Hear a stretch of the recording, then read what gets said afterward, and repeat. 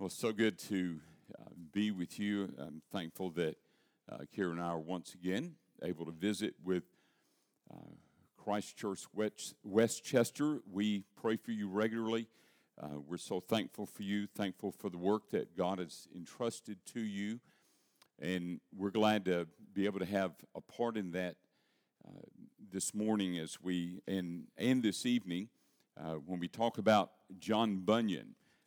Quite a fascinating character, and one from whose life we can learn a lot of things that will help us in our own Christian walks. Well, I'm going to invite you to turn with me to the book of Acts, and we want to focus on chapter 2, verses 43 through 47. Let's think about what's happening at this point.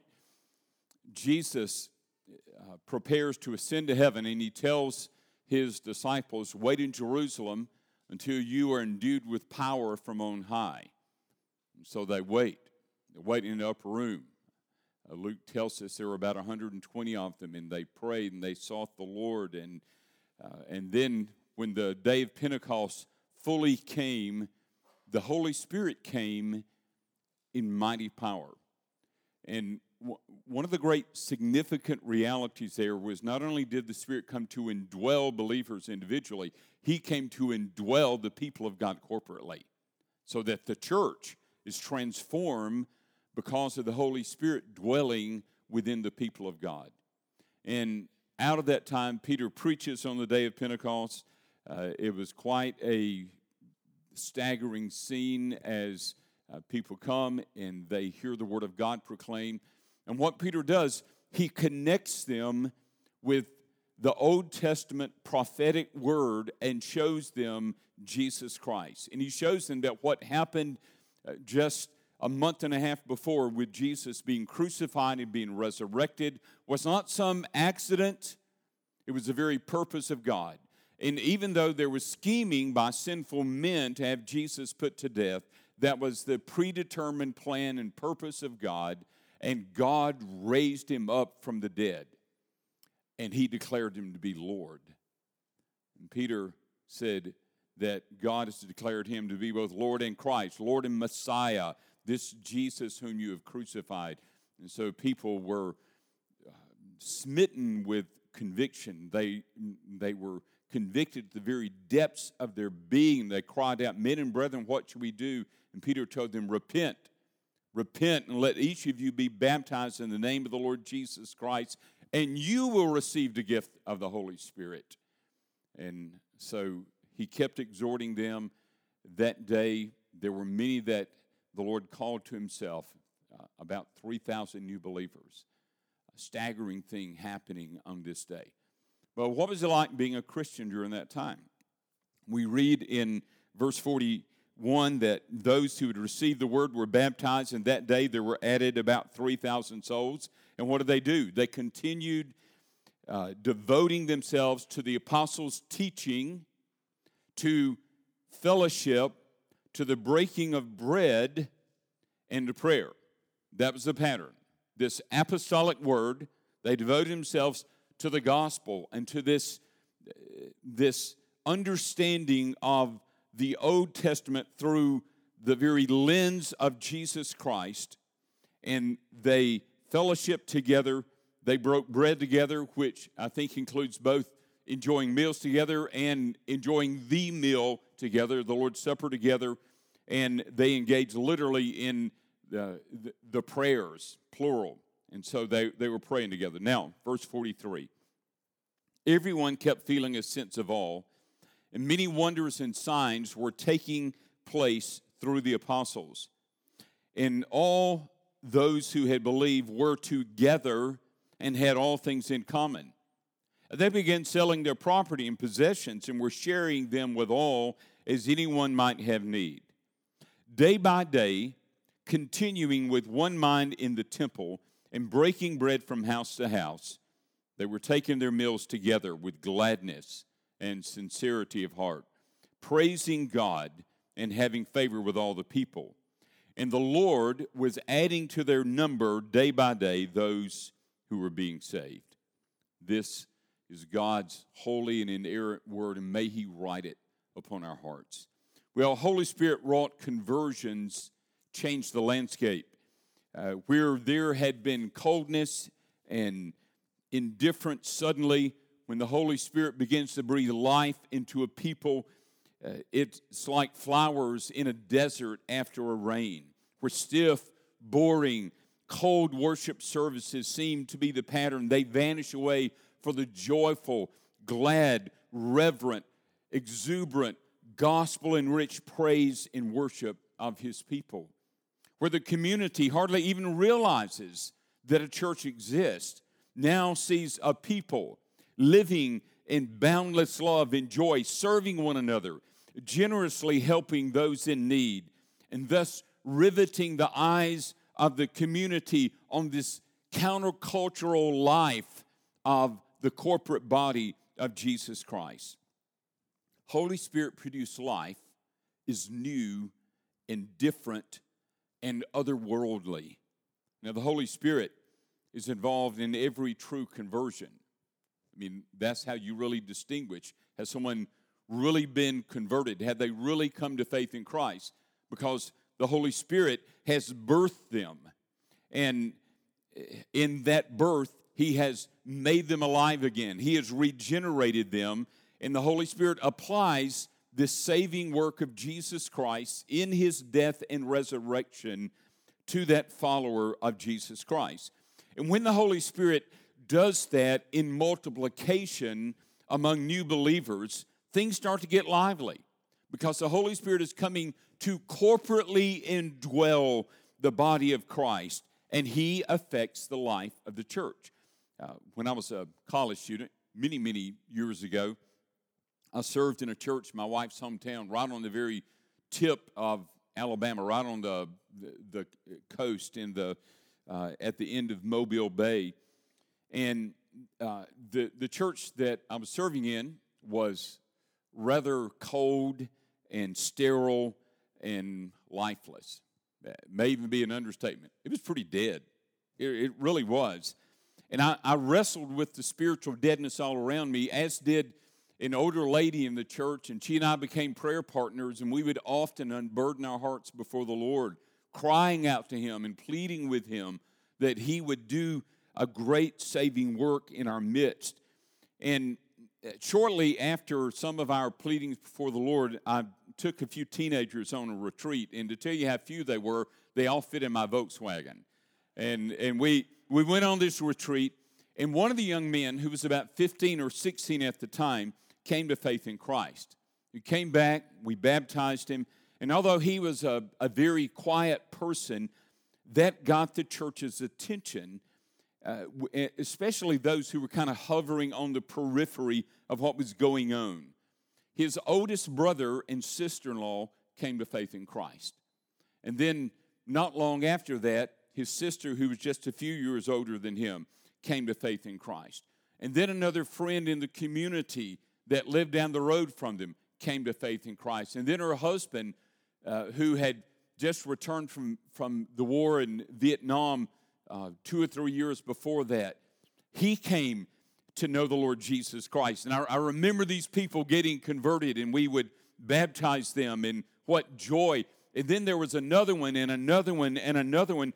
And before the year ended, several dozen people came to faith in Christ. Well, you can imagine what was starting to happen. The worship changed. The preaching changed. The atmosphere changed.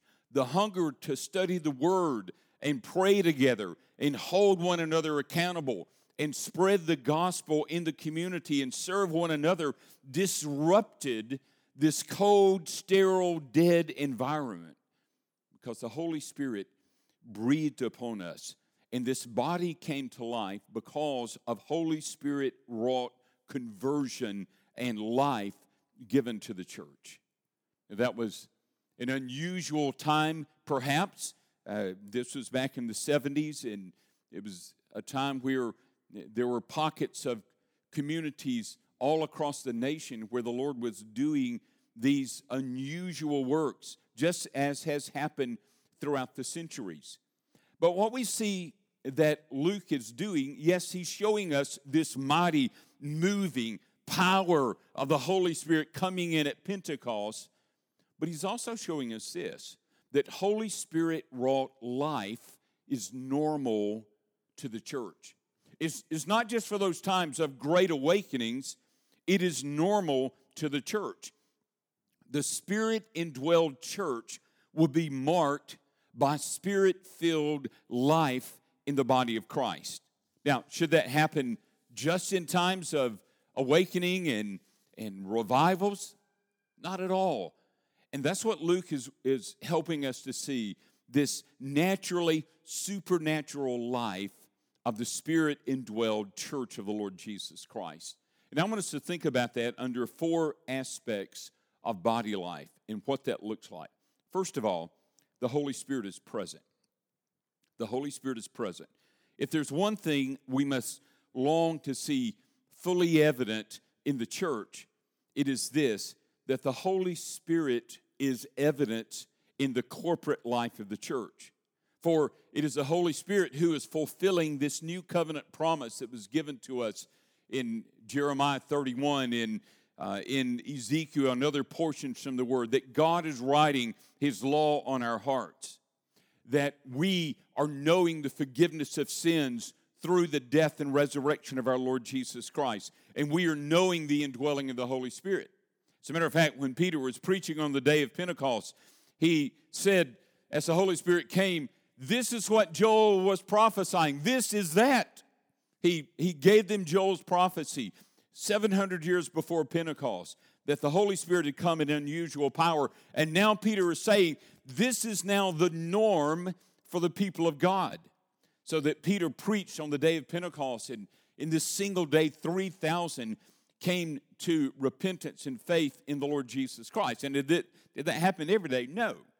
But that happened with that great outpouring. And then there's this ongoing work of the Spirit in the life of the church. And so here you have 3,000 new believers. What do you do with 3,000 new believers? I mean, they're hungering for the Lord. They need to be taught. They need to be discipled. They're hungry to hear more about Jesus Christ. They're affected with this new love for one another. Instead of the normal animosity and jealousies, they're wanting to serve one another. They're devoted to the apostles' teaching and to fellowshipping with one another and enjoying meals together and enjoying the Lord's table together. And they're praying formally and informally. I mean, what a sight. How did it happen? Well, Peter and the apostles, they came together. They had this great program, and they said all those. No, that didn't happen.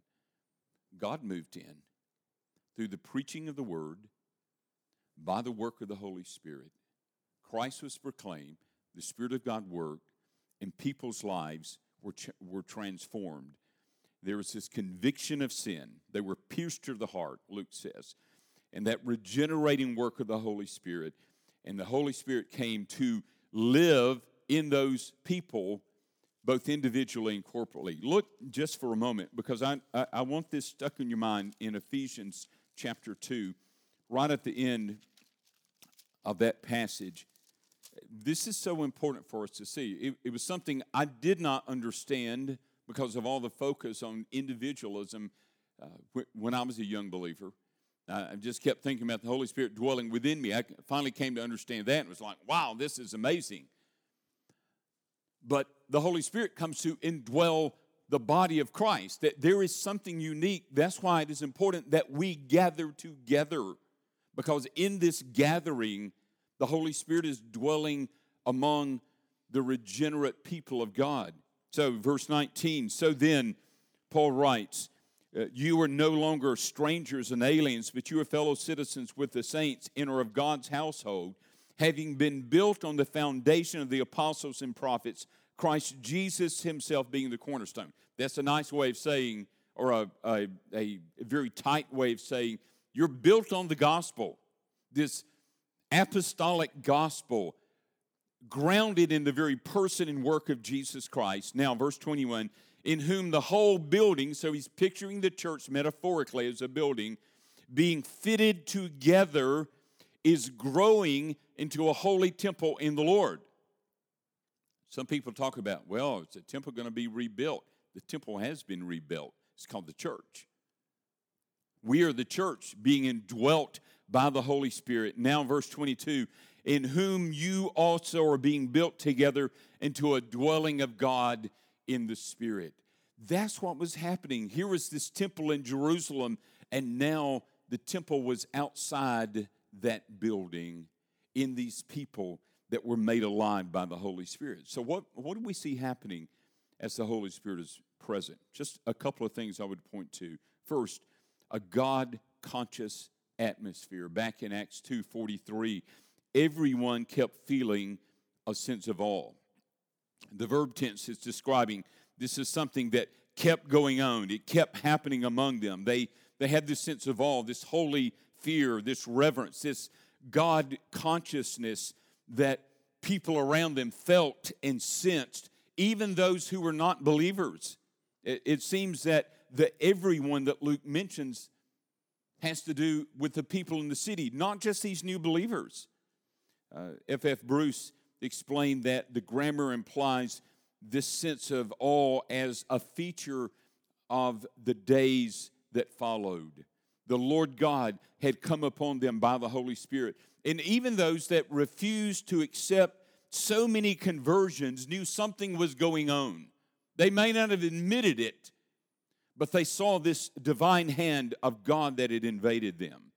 You see, the world may not be interested, and oftentimes, most often, it's not. The world may not be appreciative of the church and what is going on in the church and the church's life in the Spirit. But brothers and sisters, as we live out the gospel, the world cannot help but notice that. And sometimes they react negatively.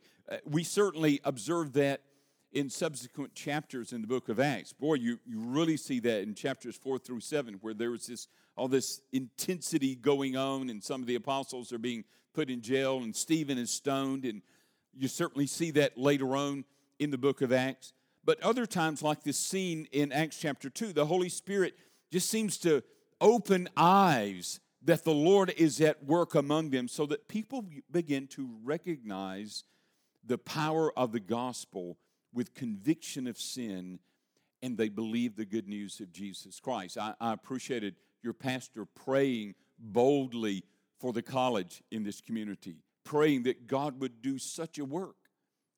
As he reminded us as he prayed, that is not above the power of our God. Those kinds of things have happened over and over. I remember in my own high school growing up, so many of us had come to faith in Christ that those who were unbelievers felt just kind of odd around them. Here were all these believers. I can remember people walking on the opposite side of the hallway from me because they were just scared. They were petrified about the gospel. We weren't doing anything unusual. We're just trying to live like Christians. Second, notice God-wrought actions. Now, it's obvious that there were some things that happened at Pentecost that are not repeatable in terms of ongoing events. Jesus had prompted the disciples to the significance of Pentecost. They would wait in Jerusalem till they were endued with power from on high. Jesus told them that they would do things in greater proportion and magnitude to what he had been doing in terms of signs and wonders. It was a confirmation of Joel's prophecy about the coming of the Spirit. So verse 43 says, and many wonders and signs or attesting miracles were taking place through the apostles. So we see traces of this massive work of God's Spirit through some of the miraculous signs that lingered in the expansion of the gospel. And these were marking the reality that what Moses had talked about in the law, what David had talked about in the Psalms, what the prophets had talked about, it was happening. The Messiah had come. The kingdom of God had invaded them, and now there were these evidences. And so we see that in Acts chapter 8 with the conversion of many in Samaria. We see it in Acts chapter 10 in Caesarea with Cornelius, his household. We see it in Acts chapter 19 with that pagan cosmopolitan city of Ephesus with so many people coming to faith in Christ. We see the same kind of thing happening later on with Paul, showing signs and wonders as a demonstration of him being an apostle. And you remember both in Galatians and in 1 Corinthians, in 2 Corinthians, Paul had to defend his apostolic authority. And one of the ways that he did that was that God was using him to authenticate his message in the same way that we saw Jesus authenticating the inbreaking of the kingdom. And so the purpose of these many signs and wonders were not for the apostles to draw attention to themselves. I mean, we never find the apostles setting up shop for special healing ministries. They didn't have any of these miracle a day events. There was nothing like that going on, but rather they were doing what Jesus told them they would do. They were continuing his work. They were bearing testimony to him and the inbreaking of his kingdom and demonstrating that this new gospel message was really not new at all. It was the same message that you see in Genesis chapter 3, where God graciously, mercifully saved Adam and Eve. And so here, it was this same message that you see in Genesis 12, as God promised Abraham that in your seed, in your descendant, all the nations of the earth would be blessed. It's this same message now brought to fruition in magnificent power. Now, we may not see the concentrated signs and wonders that was happening at that era prior to the advent of the New Testament, but we certainly see the power of God working in remarkable ways. We see the Lord's kindness in healing people. We see lives changed. We see those who are addicts delivered. We see people with stubborn sin habits broken. We see families that have been wrecked, restored by the grace of God. We see provisions for needs richly met.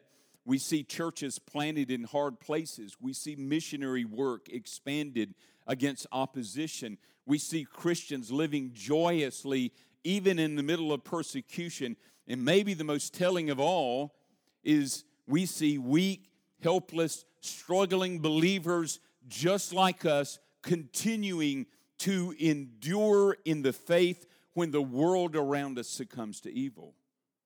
Signs and wonders? Oh, yeah. Oh, yeah. It's evident right around me because here is the grace of God at work in a multitude of ways, manifesting that Christ has come, his kingdom has come, and he is at work, and he is manifesting himself in faithfulness and power.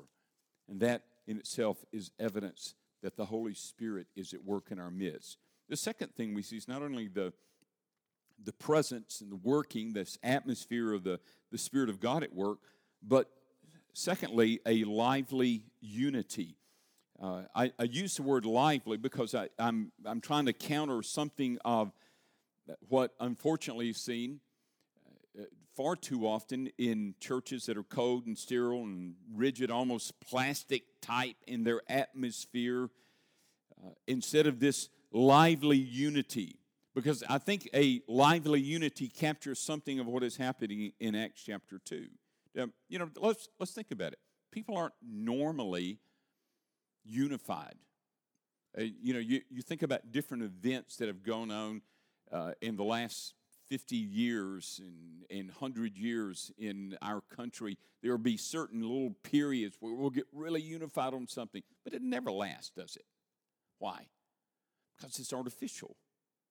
It is only that work of Christ in our hearts that brings us together with all of our various personalities and backgrounds and cultural bents to bring us together into the spirit of oneness. So notice in verse 44, "And all who had believed were together and had all things in common. And they began selling their property and possessions and were sharing them with all as anyone might have need."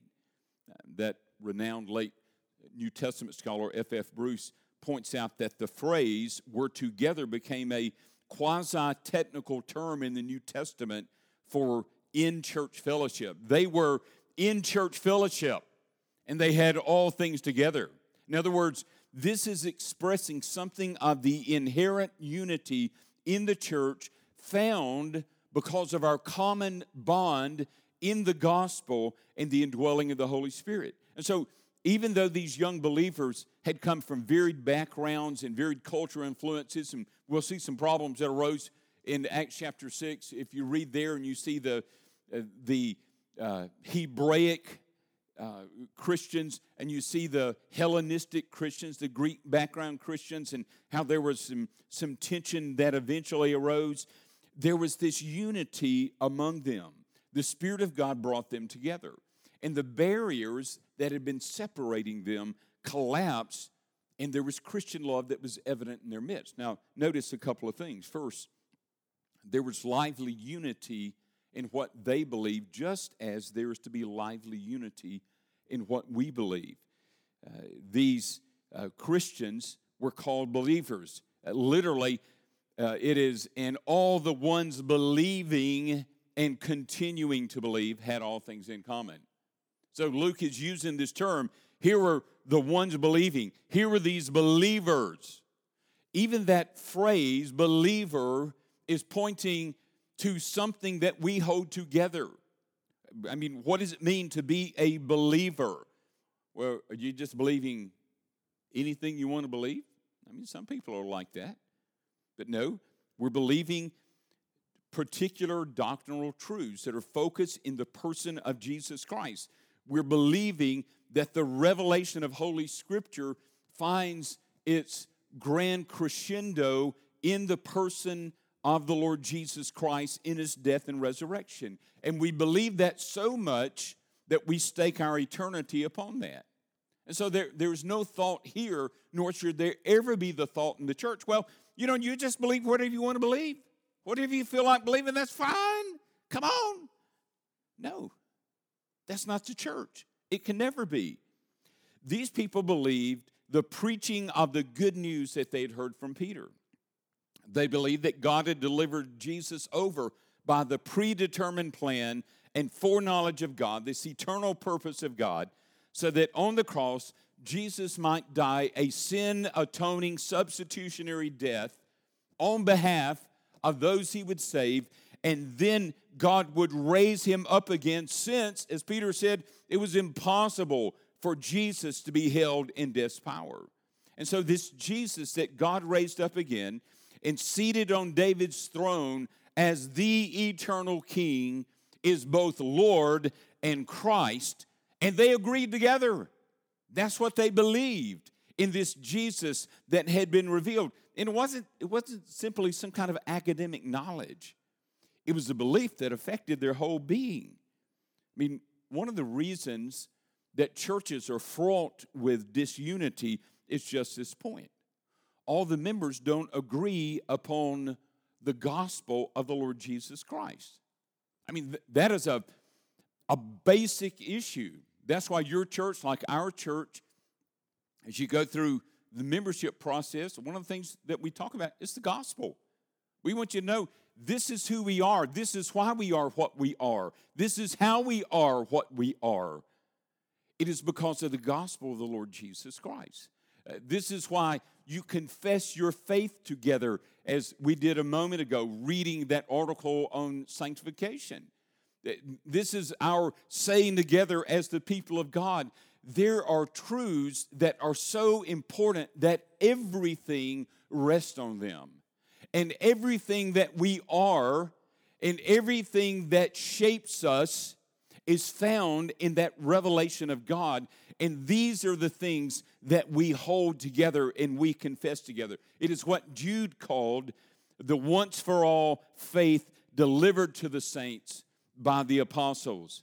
And so this is why foundational to everything is that we are believers. Believers in the Lord Jesus Christ. Believers in this revelation of God centered in the person and work of Jesus Christ. And we're only believers in the New Testament sense if we believe this apostolic gospel like the early church did.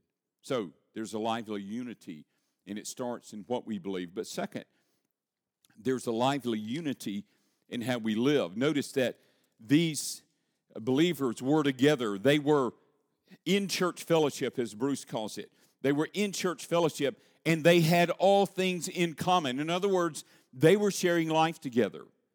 They were demonstrating that the church is a people united in caring for one another. Karen and I were talking with a brother in Christ on Friday night, and he was telling us about his daughter, 25-year-old daughter, dying back in the fall. And he said, my wife commented to me that not a day has gone by since that time that someone from the church hasn't reached out to us to check on us and pray for us. Here's this kind of liveliness that's going on in relationships, sharing life together. Notice verse 45. They began selling their property and possessions and were sharing them with all as anyone might have need. Now, some suggest they were no different than the Qumran community near the Dead Sea. This particular sect of Judaism required that all their members forfeit their possessions to the community so that no one held personal property. Is that what he's talking about? A form of early communistic commune like there was at Qumran, so that everything belonged to the community and nothing to the individual. Well, that's not the case of what was happening here, but rather, even the language is describing members of the church selling property and possessions were doing so voluntarily and doing so occasionally. As one writer put it, here was no primitive form of communism, but a generous response to particular problems in their midst. Even the verb indicates they sold from time to time, not, okay, you become a Christian, now empty everything out and put it in the common pool. Rather, they saw needs, just as you find Barnabas doing at the end of chapter 4, or in the middle of chapter 4, and Barnabas willingly sold property because there were needs that needed to be met. There were others that still owned property in Jerusalem. I mean, where did the church meet? They met in these homes. Everybody didn't sell everything they had. But having property and having possessions were seen as a stewardship before the Lord in the case of the early church. And there were many people that were, during that time, were living in and on the edge of poverty. And so the generosity of these believers demonstrated toward one another were showing how they were affected by the infinite generosity of the Lord Jesus Christ. Some of the largesse of the church is seen later on in Acts chapter 6 with the serving of food. And some of it showed up later on in Acts chapter 13 through 18, where you see the Antioch church funding the missionary work of Paul and Barnabas, and later Paul and Silas, and they probably picked up with Barnabas and John Mark as well. Here was the church serving and giving with generosity. You see, our lives are intertwined together as a local church. That's why, as a congregation, you take seriously what it is to covenant together as members within the body of Christ. We're not to think of the church as some kind of religious function that we check off and then we live independently of the body of Christ, but rather we're regularly challenged on how we live out our unity in Christ with one another, how we live out this gospel in our personal lives affects the whole community. That means if we're sloppy in our spiritual disciplines, if we're careless with sinful practices, if we're unguarded in our attitudes and our speech, it damages the lively unity in which the church is to live. We're facing a lot of challenges on this unity right now. It can come in a bunch of different directions. It certainly can happen during a pandemic when we can't do the things that we're regularly having to do. We can't even recognize each other. I mean, I've walked up to people and I thought, who is that behind that mask? I don't know who they are. I mean, we're at a deficit at that point. There's this overdependence upon social media that seems to be happening in our day as the form of contact and a substitute for true community, when in reality it's a plastic version of community that you click on and click off by the end of your fingertip, instead of having this flesh and blood involvement and interaction with one another. And the challenge happens when we think that just by watching a worship service, whether it's online or even just watching in person, but not engaging with one another, not being involved with one another, is enough to count it as lively unity. You see, unity happens in relationships. It happens as we strengthen one another and we sharpen one another. And we, as the writer of Hebrews says, we stir up one another to love and good deeds. We strengthen one another to live like followers of Christ. We help one another in times of need. We serve one another in the Spirit of Christ. We're conscious of one another. We unite our voices together in passionate worship of our Lord. We join together in gospel mission across the globe. And that unity is evident when it can be said, and all those continuing to believe were in church fellowship and had all things in common. Third, there was single-mindedness. There's this evidence of the Holy Spirit. There's this lively unity. And then third, the single-mindedness. And single-mindedness does not mean unthinking uniformity. That's what legalists do. The legalists want to bend everybody to have the same shape, to have the same ticks and nods, to use the same buzzwords, and never veer from groupthink. That's not what we're talking about in single-mindedness. Single-mindedness is about diverse people who bring all of their cultural and personality kind of differences together, united in Jesus Christ, indwelled by the Holy Spirit, unified around the gospel, holding this gospel with great passion together.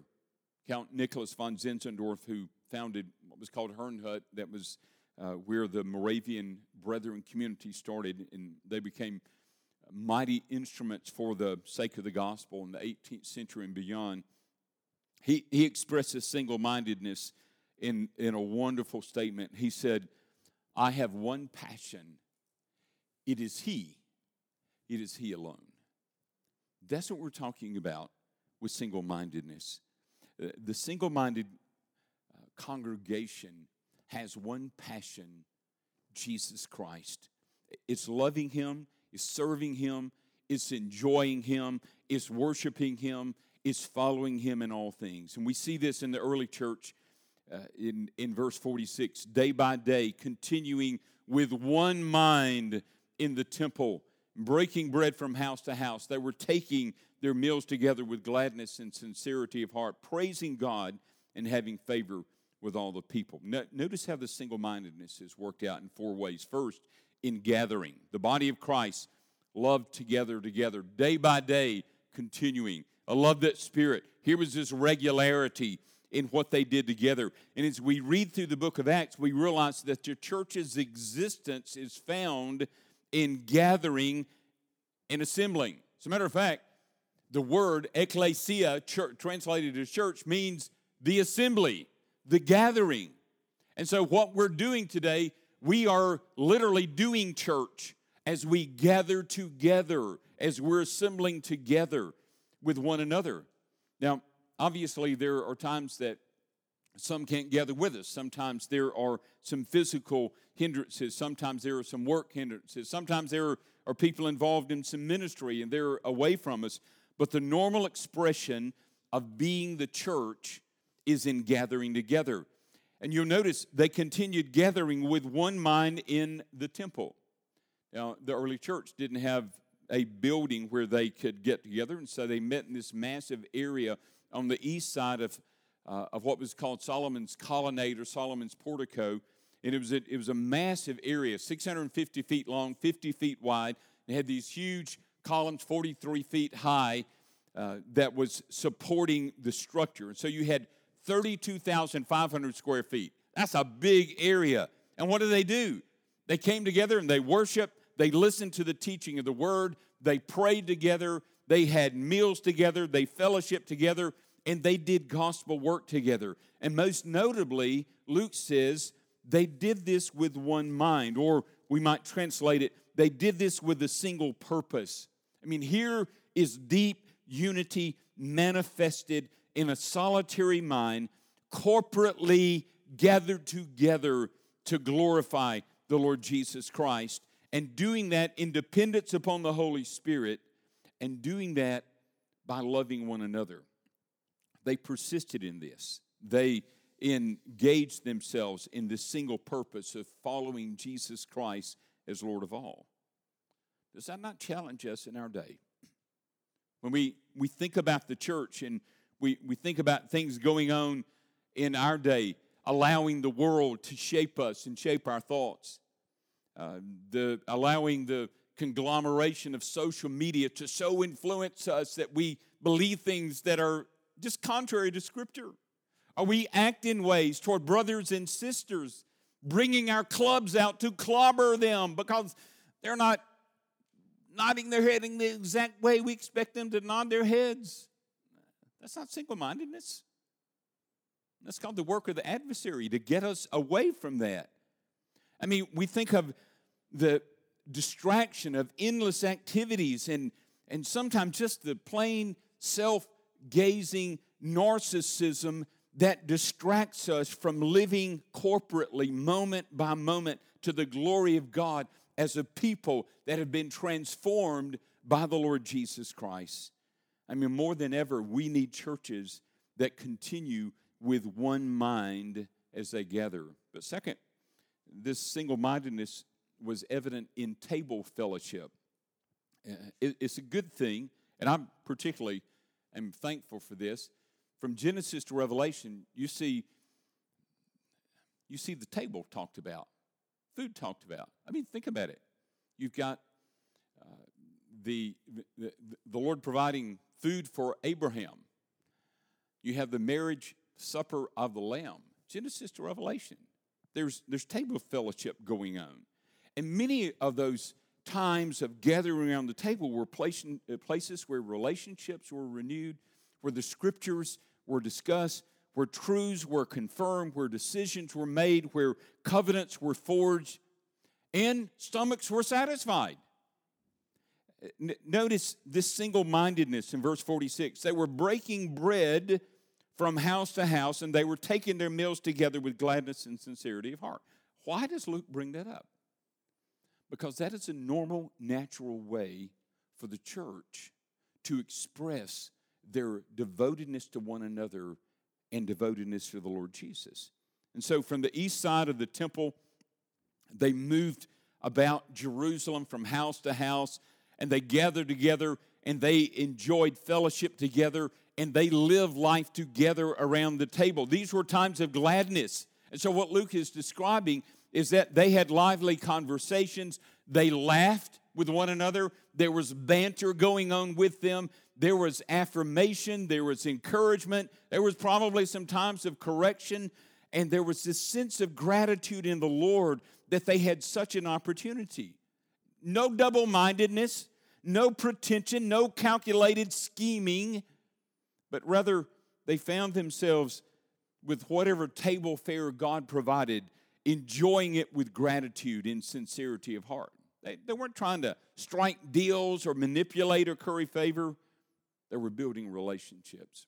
Back several years ago, I had the opportunity to minister in a very large Asian country, and I rode with a group of national pastors, and I was the only American. The rest of them were all from that particular country, and we rode up into a mountain town, and they said, we're going to go eat mushrooms. Now, I love mushrooms, okay?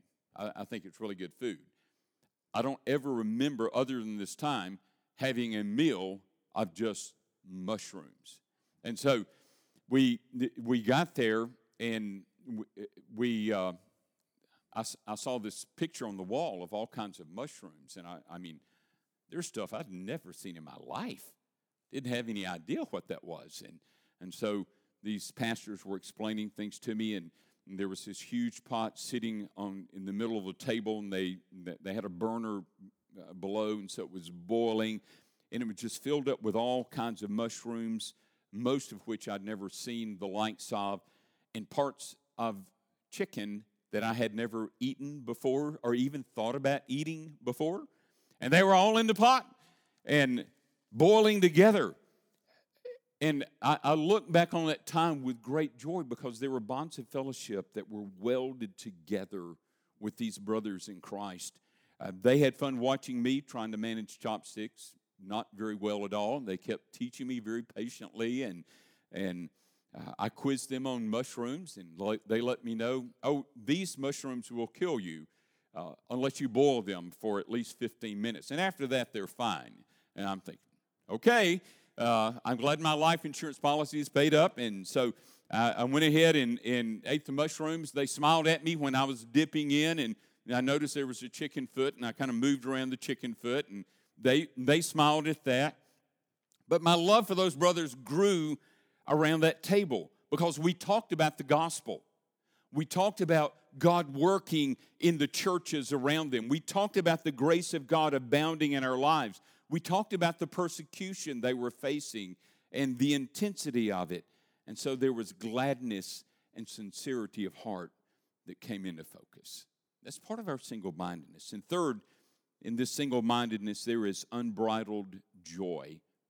One of the things that we cannot miss and we must not miss that must characterize Christians is joy in the Lord. Their meals were described as times of gladness. They were happy people because they were Spirit-indwelled followers of Jesus Christ. Now, Martin Lloyd-Jones rightly points out that the world makes the very great mistake of putting happiness as the goal, and therefore it never finds it. Happiness is never meant to be a goal. It said, happiness, joy, is the overflow of life in Christ. It is a sure sign of the grace of God at work in our hearts as the Spirit of God has invaded our lives and affected us and filled us with the hope and promises that are in the gospel and filled us with reminders of forgiveness and filled us with the consciousness of life together in Jesus Christ. It is the fruit of the Spirit working into the body of Christ. Brothers and sisters, that's something that we must fight for, joy in the Lord, and it's found in our single-mindedness. And then also in this single-mindedness is worship. These believers came together, and Luke tells us they were praising God, verse 47. They were praising God as they gathered from day to day. And I think, isn't that a beautiful picture of what it is to feel the beauty and the power of forgiveness? I mean, if you sense and know and understand that forgiveness and you see the declarations in Scripture, you don't bemoan that. You're praising God for that. Is that not the voice soaring that has caught a glimpse of the glory of the crucified and resurrected Lord? Is that not the mind that's filled with hope in the promises of God that are counted as yes and amen in Jesus Christ? You see, the body has gathered together and worship is in view. This lively, Spirit-filled, reverent, exuberant, Scripture-saturated, theologically robust, heart-bursting worship. Let it never be said of you that worship is just routine. It's never routine. I mean, we come together with this single-mindedness, being filled with expectation that the Lord inhabits the praises of His people, and that kind of single-mindedness must characterize and distinguish the gathering of local congregations. And so we see the church has this consciousness of an atmosphere of the Spirit of God. There's this lively unity going on. There's single-mindedness. And fourth, They are mission focused. But within the framework of living life together, gathering to worship, talking about the good news, enjoying meals and conversations together, we find in verse 47, having favor with all the people. Now, this is talking about relationships. We would say relationships in the body, yes. But it seems that what Luke is indicating, that even outside of the church, they were having favor with people in the community. In other words, the congregation was staying on mission. They wanted others to know the joy of life in Christ. It wasn't as though they saw this as some kind of project that they were doing. It was just natural. I mean, the joy of Christ was bubbling over in their life. Talking about Jesus was the normal thing. We'll see this tonight in the talk that I plan to give on John Bunyan. That one of the things that affected John Bunyan so that he came to understand the gospel was he was eavesdropping on a conversation of some poor Christian ladies who were rejoicing in the Lord and talking about the grace of God. And he heard that and he realized, I'm religious, but I don't have that. And the Spirit of God brought him under conviction. It was just normal. These ladies weren't saying, we got to do something for this guy right here that's got his hammer tinkering, banging around on repairing our pots and pans. No, they just did what was normal and natural.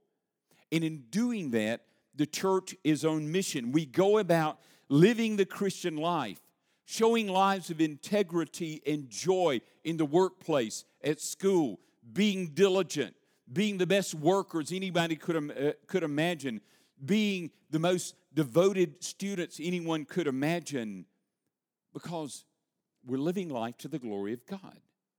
And right in the middle of that, we just talk about the good news of Jesus. And so here, these believers were having favor with all the people, and as they did that, they just talked about the good news. And then notice at the end of verse 47, and notice the conjunction. So here you have the Spirit of God working in the church. You see their unity, lively unity. You see their single-mindedness. They're praising God. They're having favor with all the people, and the Lord was adding to their number day by day those who were being saved. Luke was telling us the Savior of sinners keeps saving sinners. And the language is kind of interesting, is conveying the repeated action of the Lord adding to the church. And you see that he looks back at the Lord just kept on adding, and he looks ahead, those who were day to day being saved. And he uses the body of Jesus Christ, among whom the Spirit is living out the Christ life with unity and single-mindedness and with joy, so that they were not idle when it came to the Christian mission. They were engaged. I mean, they couldn't help but talk about the Lord Jesus Christ. I mean, how can you not help but talk about the forgiveness of sins and the hope that is ours in Jesus Christ? Think about all the people living in despondency right now, broken. They need to see someone around them that's filled with hope and joy. Not something we got to work up, but something that's normally working out of us because we gather together as the body of Christ and we worship and we get into the Word and God works His truth deeply within us. And while that's going on with us, the Lord also is engaged. The same people that couldn't help talking about the Lord, the same Lord couldn't help but save people. He still does that. And so let's be busy living life in the Spirit and talking about Jesus.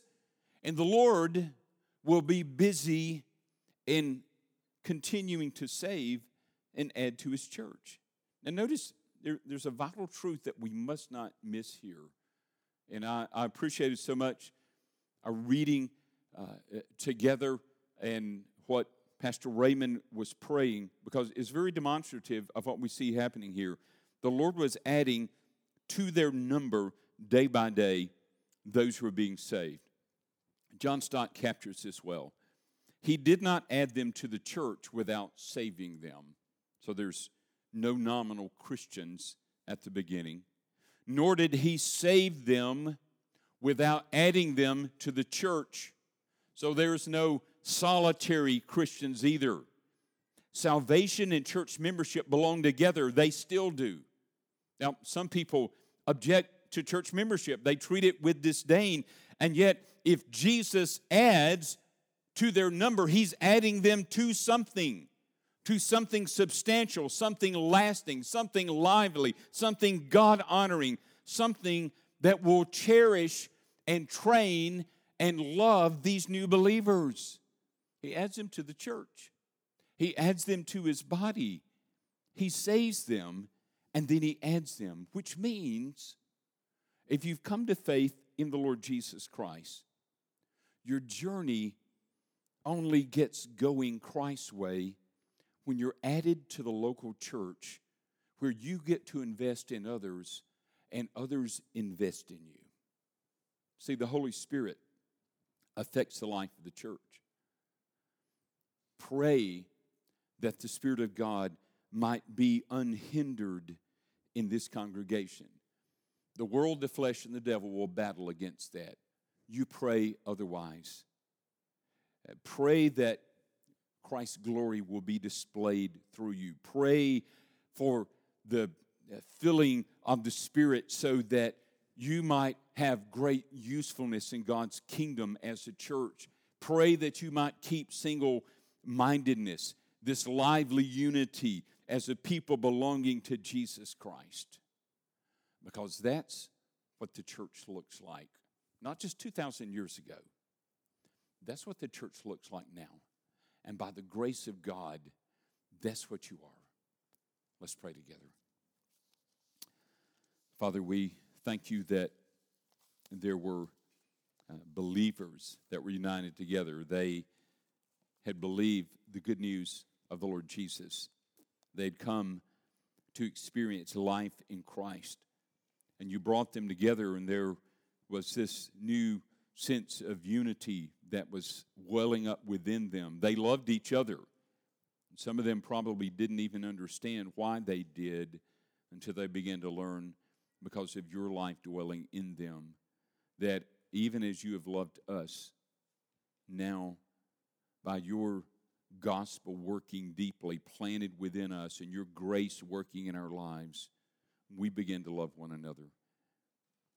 We pray that in this congregation you would work that love deeply, that you would evidence the life of Christ by the work of the Holy Spirit, that you will show forth in their midst this lively unity that manifests the very joy and gratitude of sinners that have been saved by the grace of God in the person and work of Jesus Christ.